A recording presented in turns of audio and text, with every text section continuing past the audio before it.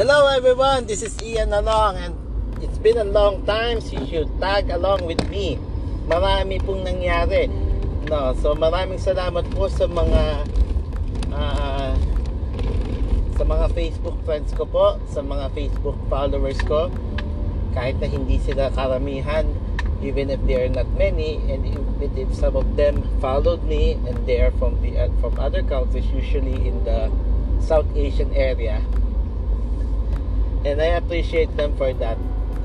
Thank you very much. And on that note,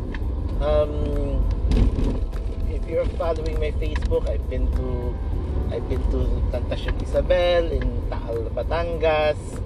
I've been to Quezon from time to time. But one thing that I want to talk about, I do not want to overwhelm you, despite the fact that I really have so many things in mind right now because of the length of time, the length of my absence from the podcast scene. Despite the fact that there are only less people, I only have few followers as compared to the numerous followers of other podcasters, and it's been but I do not want to overwhelm you. Ayokong i-overwhelm kayo na marami akong sinasabi at mauubos na naman ng sayang yung pakikinig ninyo. And I just wanted to talk about the term misunderstanding or being misunderstood. Diba, misunderstanding, it's a noun. Misunderstood, well, I do not want to explain the grammar and the etymological side of it. I just want to contextualize the word misunderstanding and misunderstood, or being misunderstood.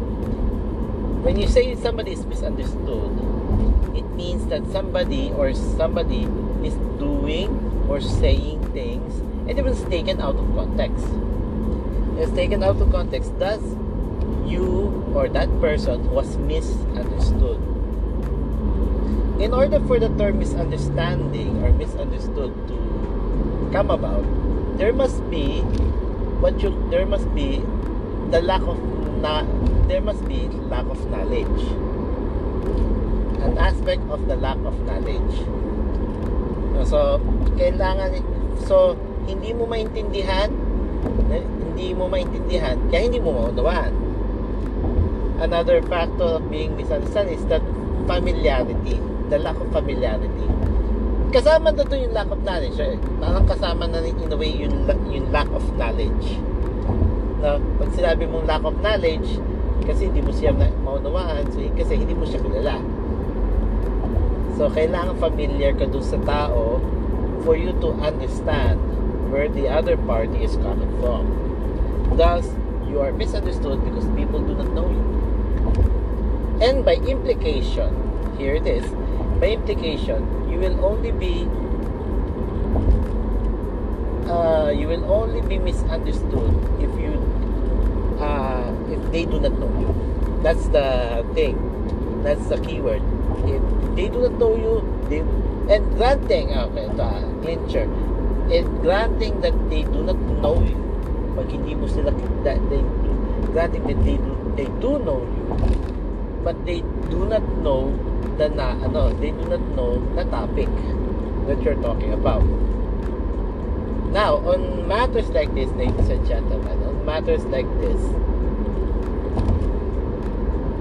people should understand you for who you are. Kailangan maunawaan nila, hindi nila kailangan maunawa. Sometimes they do not need to understand what are you talking about. They sometimes they only need to understand where you are coming from. Paano yun? Paano yung how will you take away the what from where does a person coming from? Where does a person come? Where is the person coming from?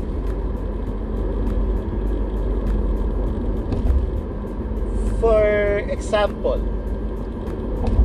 if the person knows that you are not making a big deal of things, and then you suddenly made something a big deal, then that person will reconsider your words. Or ito na lang, medyo mahirap din. If they know you as a reasonable person, ito na lang, if they know you as a reasonable person, or a person who doesn't resort to violence, and then you suddenly become angry, then no need to explain. The person already understood that the person was fed up.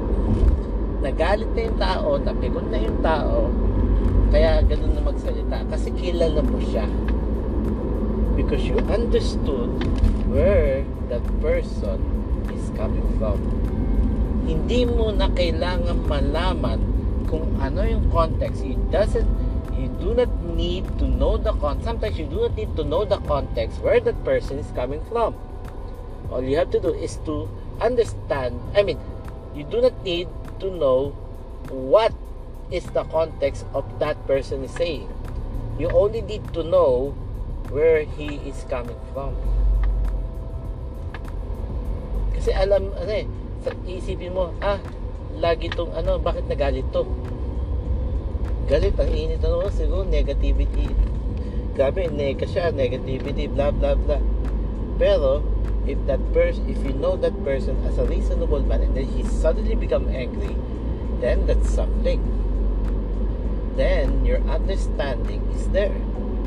Hindi, Ian is a very reasonable man, for example, or that person is a very reasonable man. Thus, when he becomes angry, there must be something. I remember a late pastor who was also the president of the Bible College. He is known as a gentle, good-natured man. And then when they were, and that thus when one of the students witnessed that man had a wide eye and called two of the students, come in the office.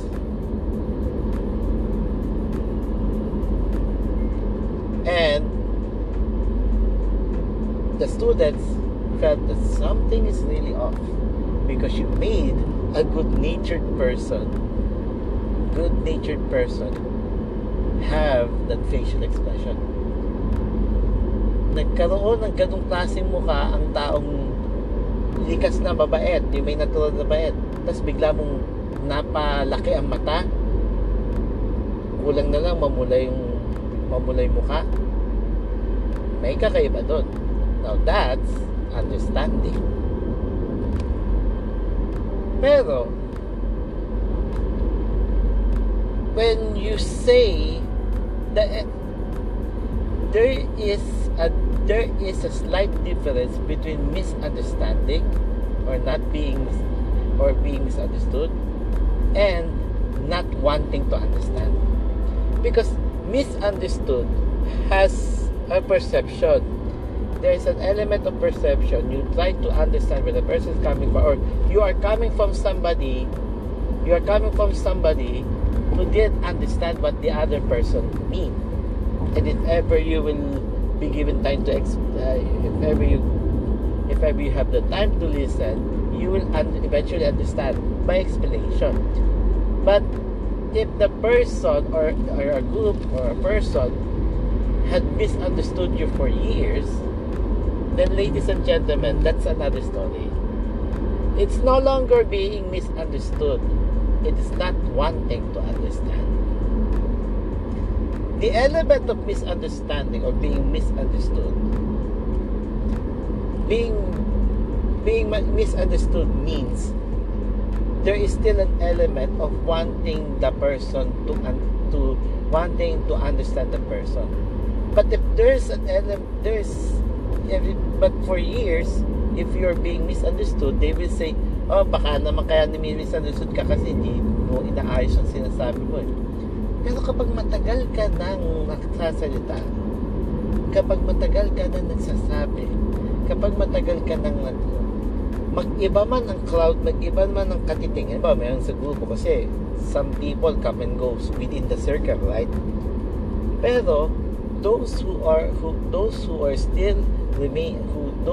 remain in your circle or your group will take time to mention the context, take time to ganyan talaga yan, ganyan talaga yan, ganyan talaga yan. So nagkaroon ng benefit of the doubt yung ibang tao. But if for so many years you are misunderstood, then ladies and gentlemen, you're not misunderstood. It only means they do not want to understand you.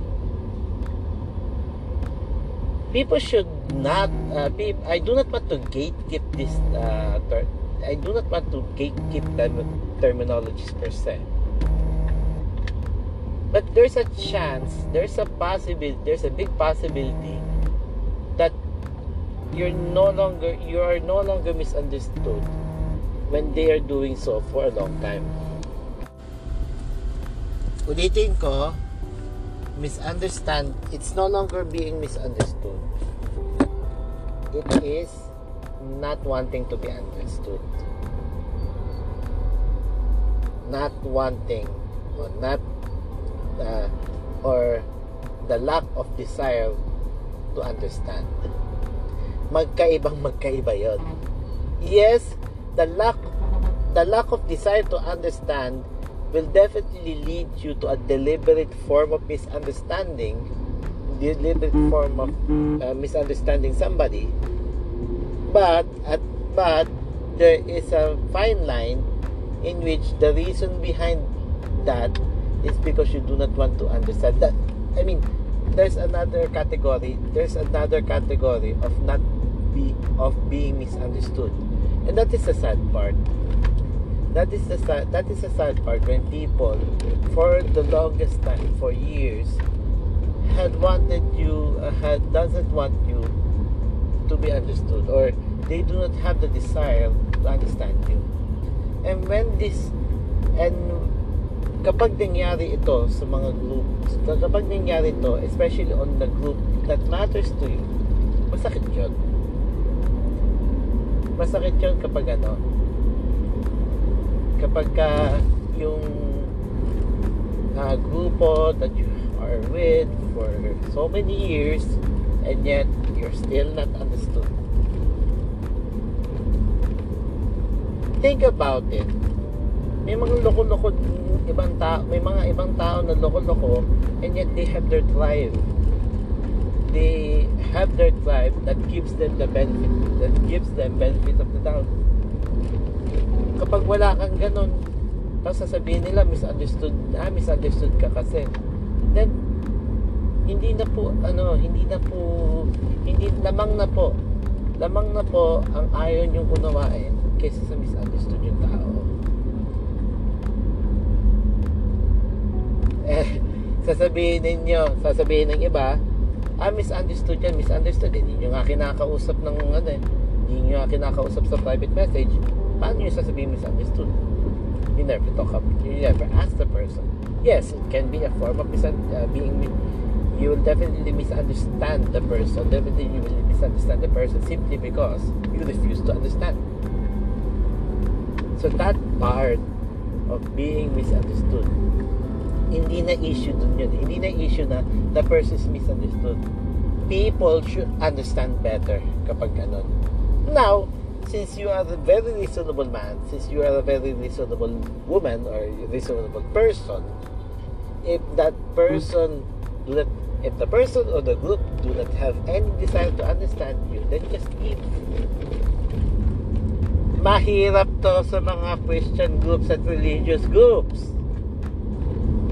Mahirap yan sa mga Christian groups at religious groups kasi aminin man natin sa hindi, religious groups sometimes doon ka lumaki, you are homegrown to it, or yun yung nandun ka nagtatrabaho, minsan may business transaction ka who belongs to the same religious group, so doon kayo nagmi-meet sa isang gathering na associated sa yun, like a church building or the Christian center, mga ganon.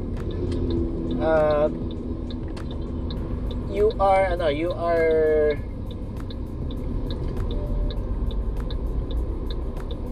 kapag nangyari na yun, umalis ka na lang. When that happens, umalis ka na lang.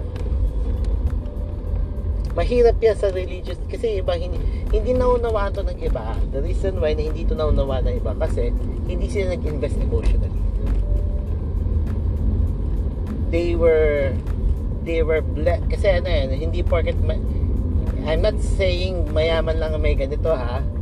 May mga tao na hindi naman mayaman, may mga tao hindi naman ganun ka-well off, pero they were blessed to have a group who understands them. Not just tolerate them, understand them.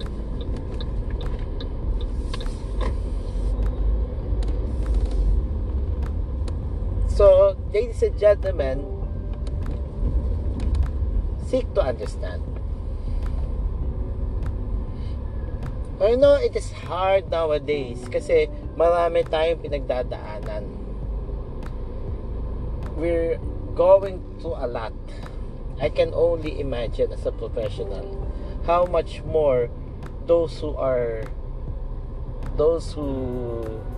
are very reliant on daily wage. How much more these people? How much more those people who are unemployed? That's why yung iba ayaw nang umunawa because sarili nga nila, pinoproblema nila, how much more ibang tao. And that is understood. Okay, that is understood. However, since you already had a judgment on the person, why not seek to understand the person? At least in passing. Or better yet, may ginawa siya, hayaan mo na. May pinagdadaanan siguro. That's good enough. That level of trying to understand the person na hindi mo naman kailangan dibdibin, diba? Hindi mo na kailangan dibdibin yon. Just give a room for the benefit of the doubt toward that person. Rather than judge the person or misunderstand the person. Come on. Especially pag matagal mo nang kilala, quote-unquote, kilala yung tao, tapos gagamitin mo pa rin na term is misunderstood. There's a problem with the group. There's a problem with your company. If your company is like company means a company of people, no? Hindi yung workplace talaga. Kasi sa workplace, sa workplace, basta sinusweldohan ka ng maayos, tapos within the agreement, within the agreed time, within the agreed work load, kapag mga ganon, hindi nila problema yung problema mo personal. Kasi nauunawaan ka o hindi, secondary na lang yun. Kasi workforce yun workforce yun.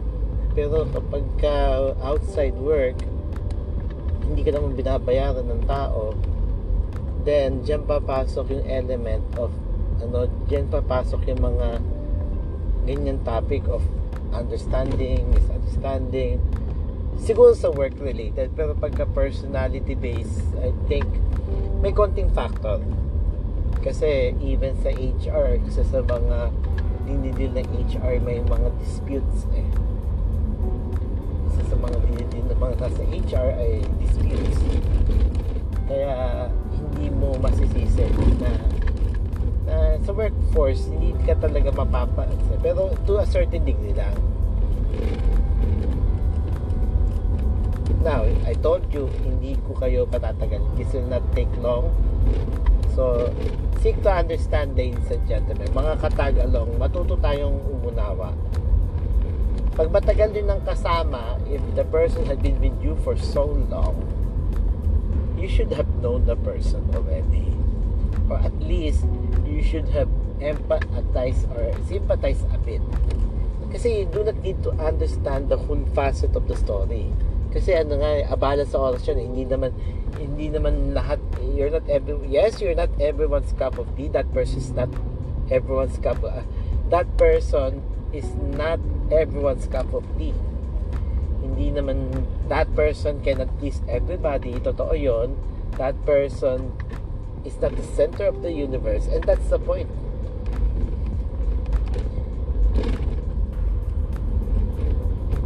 Kumbaga, kung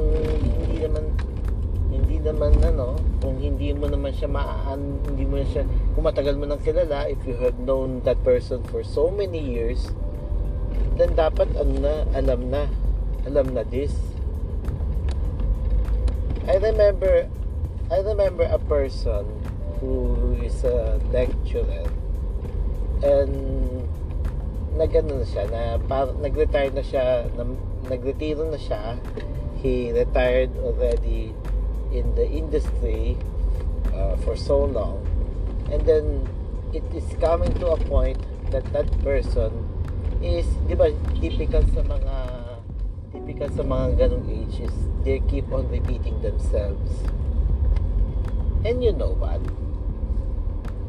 People tried to understand him. And this is why this person, if you see that person on site,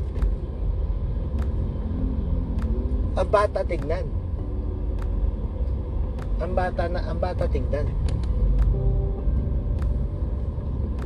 Despite the tendency to keep on repeating himself time and again, ang bata niya tingnan. It's because at least there are people out there who understood him, where he is coming from. He is not tolerated. He is understood, not misunderstood. This is Ian Along, and thank you very much for allowing yourself to be tag along. Good day.